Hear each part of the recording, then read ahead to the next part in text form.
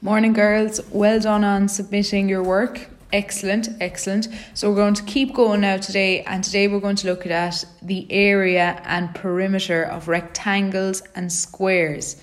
Now, hopefully you'll be able to recall this from primary school and first year. So hopefully we'll be able to fly through this. So first things first is, well, what is the area? The area is the amount of flat space a shape occupies. So you can see then below I have drawn a rectangle and I've shaded in the area. That's what it represents. The perimeter then is the sum. So remember now, the sum you add is the sum of the length of all the sides of a shape. So the perimeter then, I've highlighted it by drawing in pen around the shape. That's the perimeter. So that's the difference between the two. Now you hopefully will remember there, to get the area of a rectangle or a square, it's length by width. And remember, brackets are to show that you're multiplying. So length multiplied by width. For the perimeter then, you add up all the sides. So the length plus the width plus the length plus the width.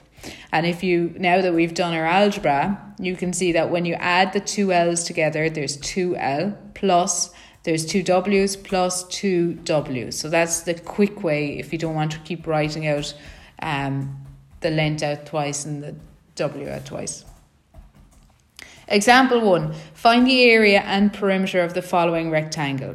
Okay, so we have the rectangle. Mark in which one is the length and which one is the width. Now it doesn't matter which one is which, just make sure you label them as L and W. So it's in meters, they're both in meters, so we don't have to change them like you were doing for homework the last day. They're ready to go. So number 1, the area. Write down the formula. It's length by width. We know L equals 30 and we know W equals 50. So then the area is equal to 30 multiplied by 50. Type it into your calculator and the area equals 1,500. Now, you have to put the units in after it. And because it's area, we're writing meters squared. So whenever we're finding area, you're going to have the square after it. 2 then, we need to find the perimeter. So write down the formula. The perimeter is equal to L plus W plus L plus W. Write down what L equals, write down what W equals, and we're going to sub it into the formula. The perimeter is equal to 30 plus 50 plus 30 plus 50. And you can do it in your head or use your calculator. The perimeter works out to be 160 meters. And that's it. That's all I'm going to ask you to do today. Okay, I want you to put those notes into your notes copy. And then just like yesterday, I'm going to put up questions tomorrow based on these notes.